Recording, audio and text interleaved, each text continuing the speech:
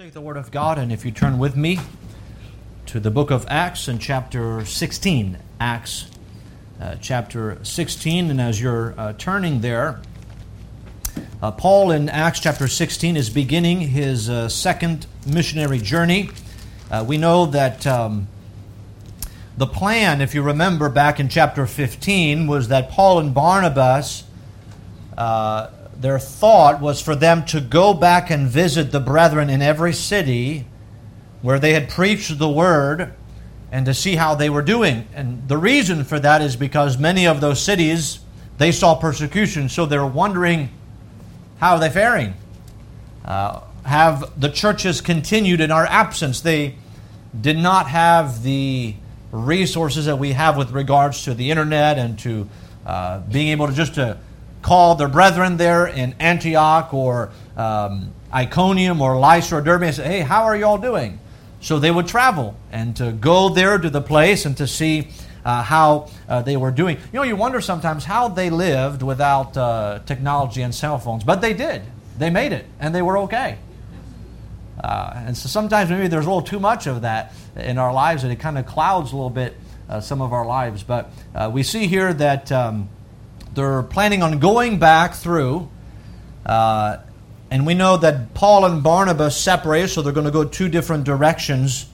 And so we talked about how last week Paul went in Asia Minor to Derbe, Lystra, and Iconium and checked on the believers there. Now we continue, and there is a second part to this chapter. Notice Acts 16, verse 6. Let's read verse 6 down to verse 10.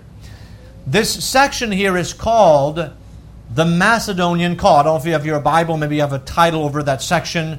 I don't have one in mind, but sometimes that's entitled here where God was going to move Paul from Asia Minor into Macedonia. So present day, that's Turkey, and present day Macedonia is Greece today. And so there's the Aegean Sea between those, and he would sail from Asia Minor. But let's look at what happened here. I think there's a lot of interesting things that we find here in this section. So notice Acts 16, the Bible says in verse 6, Now, when they had gone throughout Phrygia and the region of Galatia and were forbidden of the Holy Ghost to preach the word in Asia, after they were come to Mysia, they essayed to go into Bithynia, but the Spirit suffered them not. And they, passing by Mysia, came down to Troas. And a vision appeared to Paul in the night. There stood a man of Macedonia and prayed him, saying, Come over into Macedonia and help us. And after he had seen the vision, immediately we endeavored to go into Macedonia, assuredly gathering that the Lord had called us to preach the gospel unto them. Now we could continue here. They're going to sail from there, but I want you to notice here in verse 10, they gathered that the Lord had called them to preach the gospel in Macedonia. This is a call from God. Notice the word is used there, called to go into Macedonia. Initially, we know that the command is to go into all the world and to preach the gospel to every creature. And by the way, that is exactly what Paul and Barnabas had endeavored to do. Their mindset was, let's go everywhere. But within that command is what we find here, a particular call, or we could say a specific direction. But I want us to note here that the specific call and the specific direction is born out of their obedience to the command. And what I'm saying to us here is, before we go into the message, is that I believe that any direction or call from the Lord in our lives is always going to be born out of obedience to God. So I'd like to preach on this, a call born out of obedience. A call born out of obedience. If you were to look at a map of the region here, we know if you look at the Mediterranean Sea, I'm not sure how familiar you are with the geography of that area, but if you look at the Mediterranean Sea, it's hard for me because I have to think in reverse. You're looking up here, and so I'm trying to think of you, but on the east side, I'm turning around, but I'll look up here. On the east side of the Mediterranean, the furthermost east of the Mediterranean Sea is the coast of Israel. You have north of Israel, Syria. To the northeast, you have Asia Minor.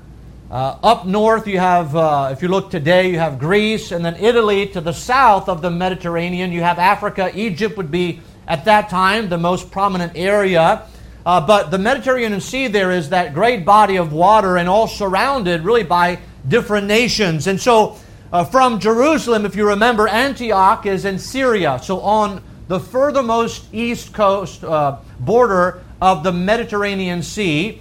And from Syria, they would go northward into Asia Minor, which is present-day Turkey. Remember, last time they had sailed from the coast to the island of Cyprus, and then they had sailed up to Asia Minor. This time they're going to go through land northwest, and Paul is going to, if you look at the cities that are mentioned, he's going to move westward. Now, if you were look at a map, you have a lot of regions that are not particularly cities, but regions. So you have Cilicia all the way to the east, Lycaonia, Phrygia, Mysia. If you were to go north in present-day Turkey, you would have Bithynia and Galatia and Cappadocia.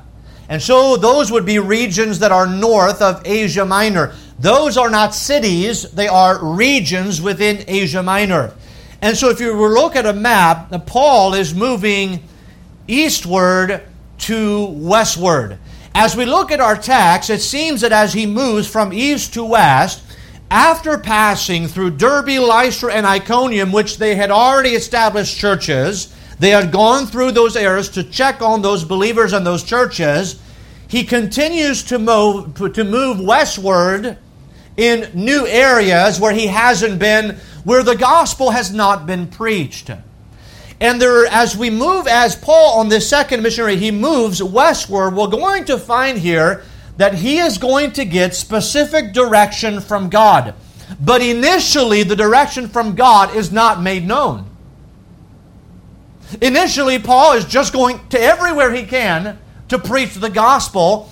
And out of that obedience, God is going to give him specific direction. I want to give you 3 points here from our text, and then I'll expound on those. First of all, we see the forbidding. Paul is going to be forbidden to go and preach the gospel in certain areas. And we think, well, how does that make sense? Why would Paul be forbidden to do something that God has commanded him to do? To go into all the world and preach the gospel to every creature. Then we're going to look at the pleading he received to go into a new area. And then we're going to see the contemplating on this call of God. So first of all, let's consider the forbidding. As you read here, verse 6 and 7, Paul made 2 attempts to go into new areas to preach the gospel, and each one of those attempts, Paul is going to be hindered. Now, it's interesting, if you study the Scriptures, you know that sometimes Paul says he was hindered by Satan. But not in this case. In this case, he is hindered by God himself, by the Spirit of God. If you notice with me verse 6 and 7, now, when they had gone throughout Phrygia and the region of Galatia, so in Asia Minor, that's north of where they've been thus far. Iconium, Lystra, and Derbe, that's north of that. They were forbidden of the Holy Ghost to preach the word in Asia, that northern part of Asia. And after they were come to Mysia, they essayed to go into Bithynia. Now that would be the furthest north part of Asia Minor. But the Spirit suffered them not. So understand, the first time they're more west, they try to go northward. The Holy Ghost says no, so then they go westward. And then they try again to go northward, and the Holy Ghost says no. So there is a forbidding. Now the Bible says here they were forbidden of the Holy Ghost. And then verse 7 says the Spirit suffered them not. Now twice they're not hindered by persecution. As far as we don't know. It is evident that the Bible says up to this point, remember when they were in Iconium, there was a conspiracy to stone Paul, and so they left for Lystra. They avoided that persecution. But this doesn't seem to be that. It seems here that the Spirit of God is moving in such a way, either preventing Paul or speaking to Paul about not going to those areas. And so I want to ask this question here, what do we learn from this? If we know the rest of the New Testament, we think about those areas where Paul did not go, south of Asia Minor, southeast of Asia Minor, or southwest of Asia Minor, northeast of Asia Minor. Why would Paul be prevented from going there? We know later Paul writes a letter to the churches of Galatia. We know later Paul would plant a church in Ephesus, but not now. The timing is not right. They're forbidden, they're prevented, they're not suffered to go there. So what do we learn from this? I think that we learn a number of things from what happens here. Paul is doing his best to obey God, and he has been obeying God. But in this obedience, God is going to direct his way and give him a specific direction. The first thing we learn three things, and there are the things, but these are the things I believe we learn if you want to write them down. First of all, we learn this. Our plans, desires, and ambitions must be submitted to God's direction. Let me say that again. Our plans, desires, and ambitions must be submitted to God's direction. Now, what Paul here is doing, he is not doing anything wrong. We know there is a sense in the Bible that when we do something wrong, we can be chastened of the Lord. That God reproves us when we are doing something wrong. He may convict us of sin in our lives. But here Paul is not doing anything wrong. He is not sinning. As a matter of fact, he is propagating the gospel. He is planting churches. He is teaching people the Word of God. He is doing wonderful things, but yet he is not forcing his way into areas where he is being hindered or forbidden by the Holy Ghost. So what that tells us about Paul and his disposition as a mighty preacher of the gospel is that his plans, desires, and ambitions were submitted to God's direction. Paul had plans. I want to go to Galatia.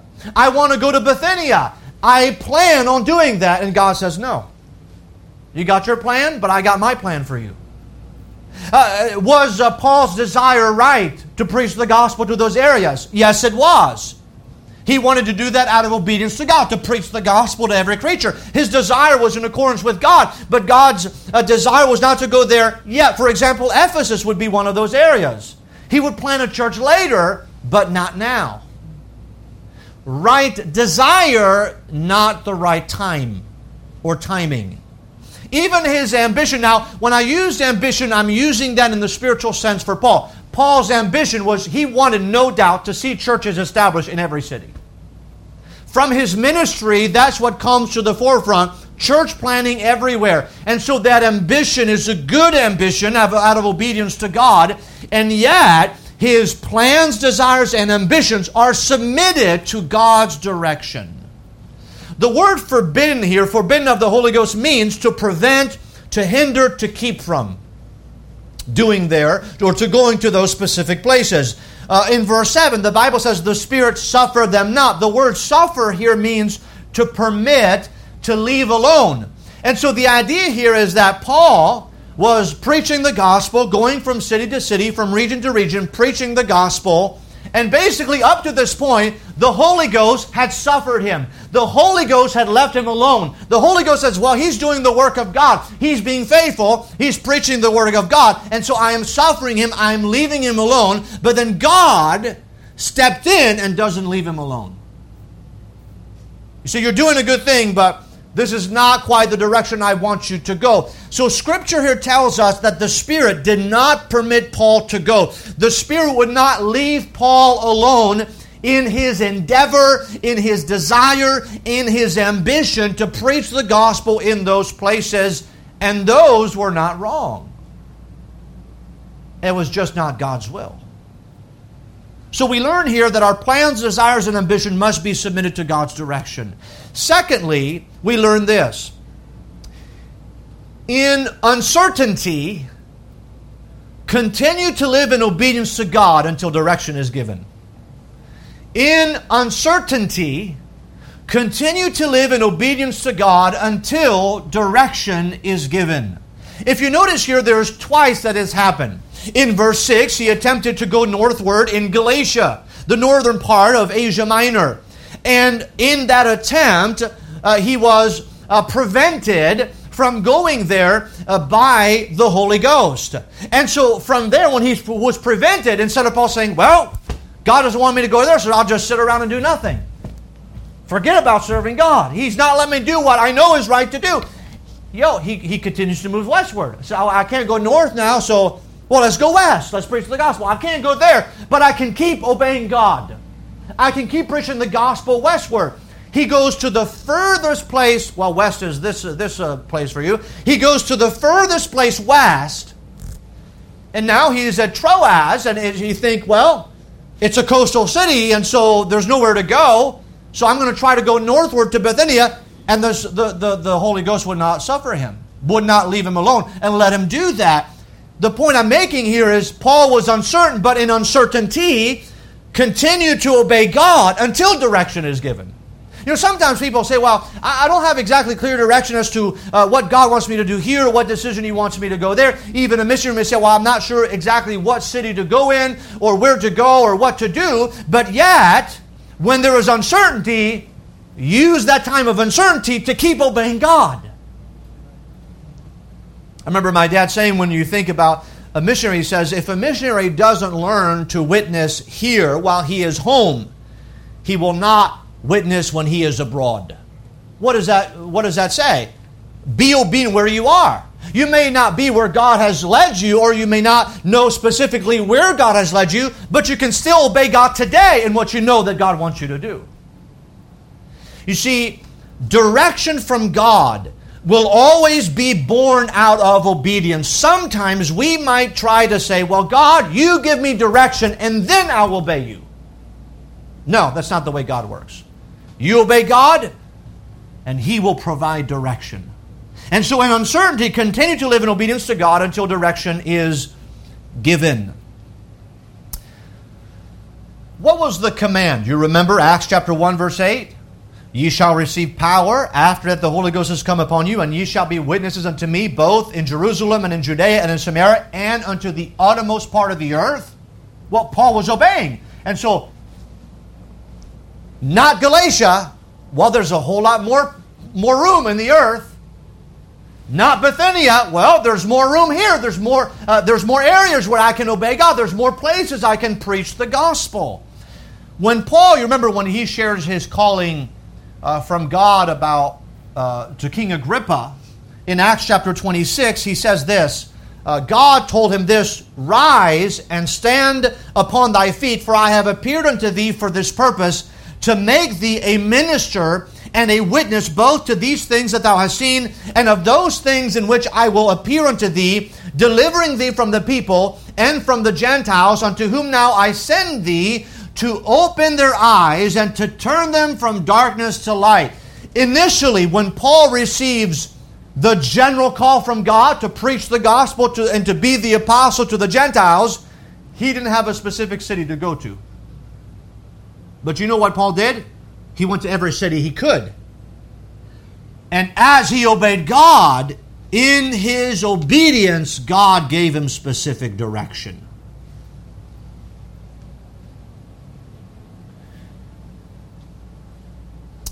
We will never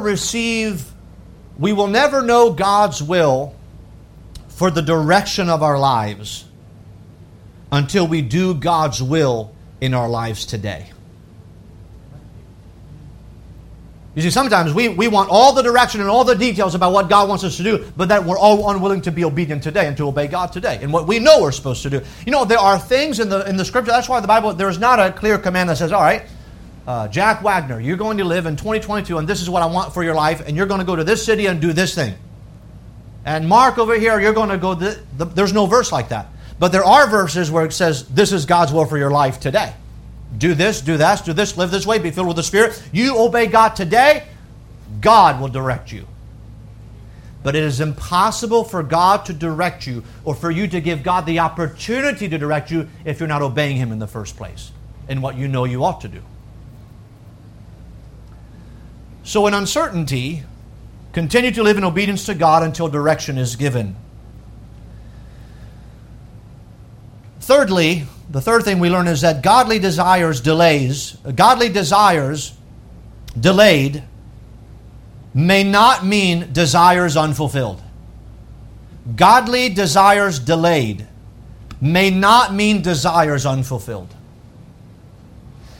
One of those areas would be Galatia and the city of Ephesus in Asia Minor that Paul was prevented. But on this very journey later, after he goes through Macedonia, he's going to come back around to Asia Minor and establish a church in Ephesus. So the first time around, God said, no, not the right time. Well, doesn't Ephesus need a church? Yes, it does. Do you need to preach the gospel at Ephesus? Yes, you do. Not right now. I got somewhere else for you to go. I got a specific direction for you, Paul. And so what I'm saying here is that Paul's desire, for example, to start a church in Ephesus was a good desire. It was a godly desire. The Bible says that if we delight ourselves in the Lord, He will give us the desires of our hearts. Was Paul's desire a good desire? It was not just the time to see that desire fulfilled. You see, I think often we may have a problem with the timing of desires being fulfilled. Now, we have to make sure that, first of all, our desires are godly desires. You see, the first part of that verse says, delight thyself also in the Lord. See, a lot of times people think, well, God's just going to give me what I want. That's not what the Bible says. When you delight yourself in the Lord, then His desires for our lives become our desires. And when those desires are good, them being delayed does not mean they will remain unfulfilled. Because Paul is going to have an impact in all those regions that at this time he is prevented from going into. And by the way, he's not going to stand on the sideline and do nothing until there's churches established in those areas. He's going to continue to go into Macedonia. But godly desires delayed may not mean desires unfulfilled. And sometimes, guess what? God may not grant. One of the desires of Paul was to go to Rome. Remember when he wrote to the church at Rome, he says, my heart's desire and prayer to God is that I would be with you, but I've been prevented from being with you. He really wanted to be there. Well, he eventually got there, but as a prisoner, not the way he wanted. So the point sometimes is it may even be something good, but it may not be granted. That doesn't mean that God has failed. So we see the forbidding here by the Holy Ghost, but then we see the pleading. Now what is going to happen here is Paul is going to receive a vision from God. Now notice here in verse 8 and 9. And they passing by Mysia, so that's the furthest western part of Asia Minor, the coast of the Aegean Sea between Asia Minor and Macedonia, which is present-day Turkey and Greece, that body of water. There's nowhere else for him to go, and so he's seeking direction from God. So now as he is the most west point that he can in Asia Minor, he comes to Troas, which is a coastal city, and notice what happens here. So in other words, notice, he does have specific direction from God, but he goes in his obedience as far as he can. And then he gets a vision. Notice verse 9.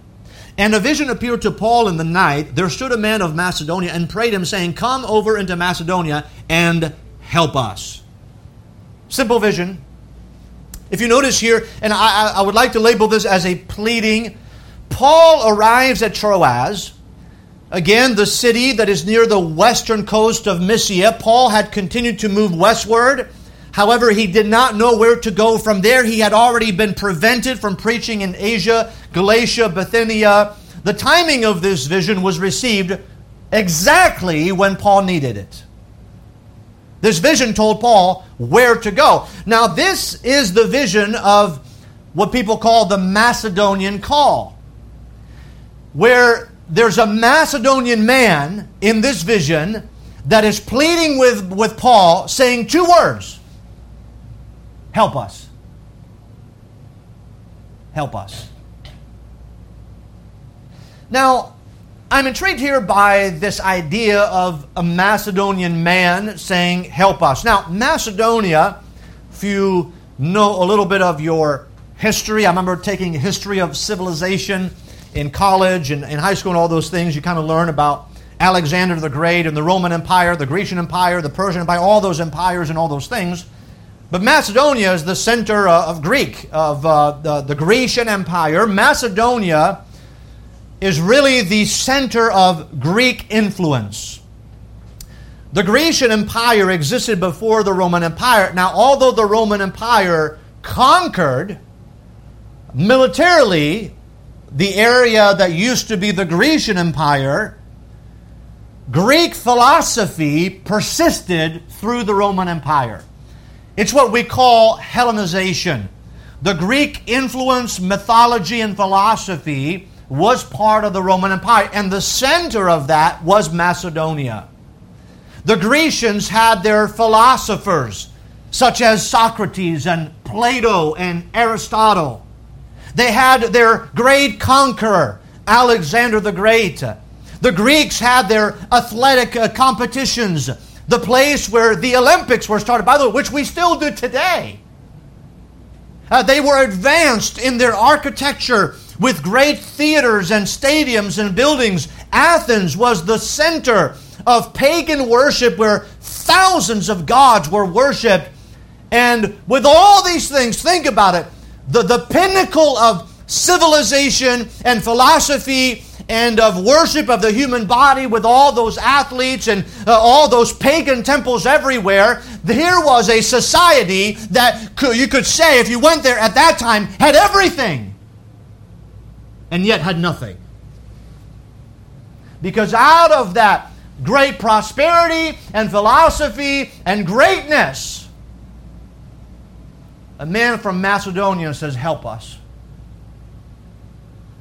Showing us that all of the military power, all the philosophers of the past, all of the great military accomplishments, all of the abilities of the human body, all of the great architecture and all the buildings and all the theaters and all the stadiums and all the entertainment and all the pagan gods left a society that was void and empty.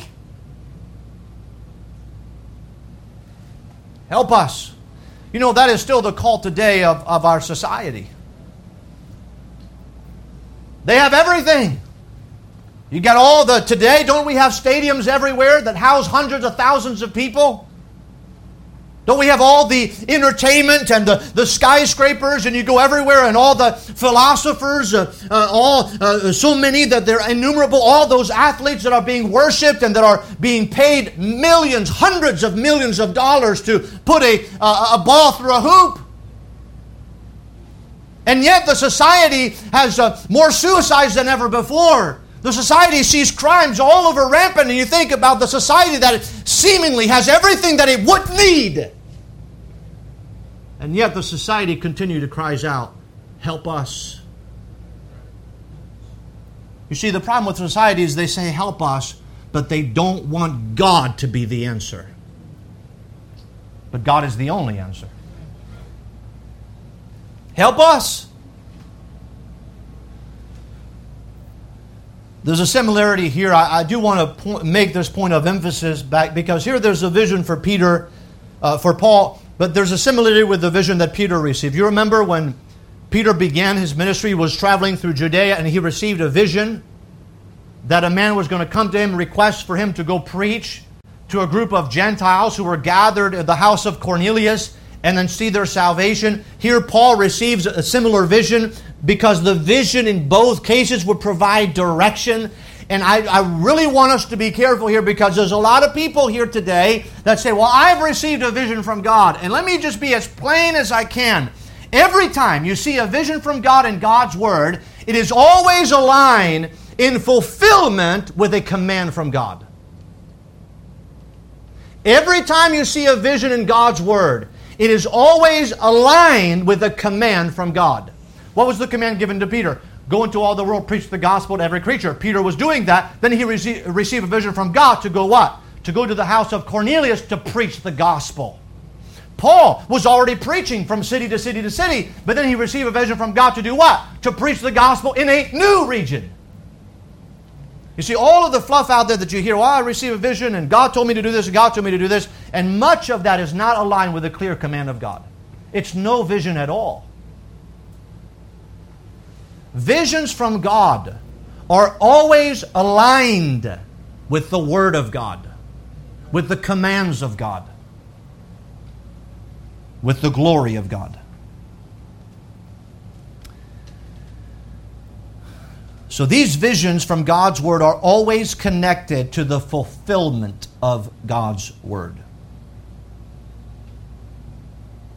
So those who claim to have some vision or some word or some revelation that is outside of the scope of God's work should be careful to claim and to attribute it to God. And by the way, since we have the close of the Scriptures, we don't need a vision from God. We have all the vision we need right here. We have to realize Paul did not have this. But we have it. So we see the forbidding, we see the pleading, but we also see the contemplating. Notice verse 10 with me. The Bible says, "And after he had seen the vision, immediately we endeavored to go into Macedonia, assuredly gathering that the Lord had called us to preach the gospel unto them." Now, the expression here, assuredly gathering, means this: proving. It means basically to gather things together, to consider and compare them in order to come to a proper conclusion. They assuredly had gathered. So what had happened thus far? Well, verse 6, they were forbidden of the Holy Ghost to preach the word in Asia and Galatia. Okay. Verse 7, the Spirit suffered them not to go into Bithynia, the northernmost part of Asia Minor. Verse 8, they came to a stopping point in Troas. Where do we go from here? Can't go north, can't go south. Where do we go? We've gone as west as we could. And at that very moment, he receives a vision for direction from God. So, assuredly gathered is what? Bring all the facts together and reason and say, what does God want us to do? Well, he said, don't go here, don't go here. We've reached a stopping point, and as soon as we reach a stopping point, God says, this is where I want you to go.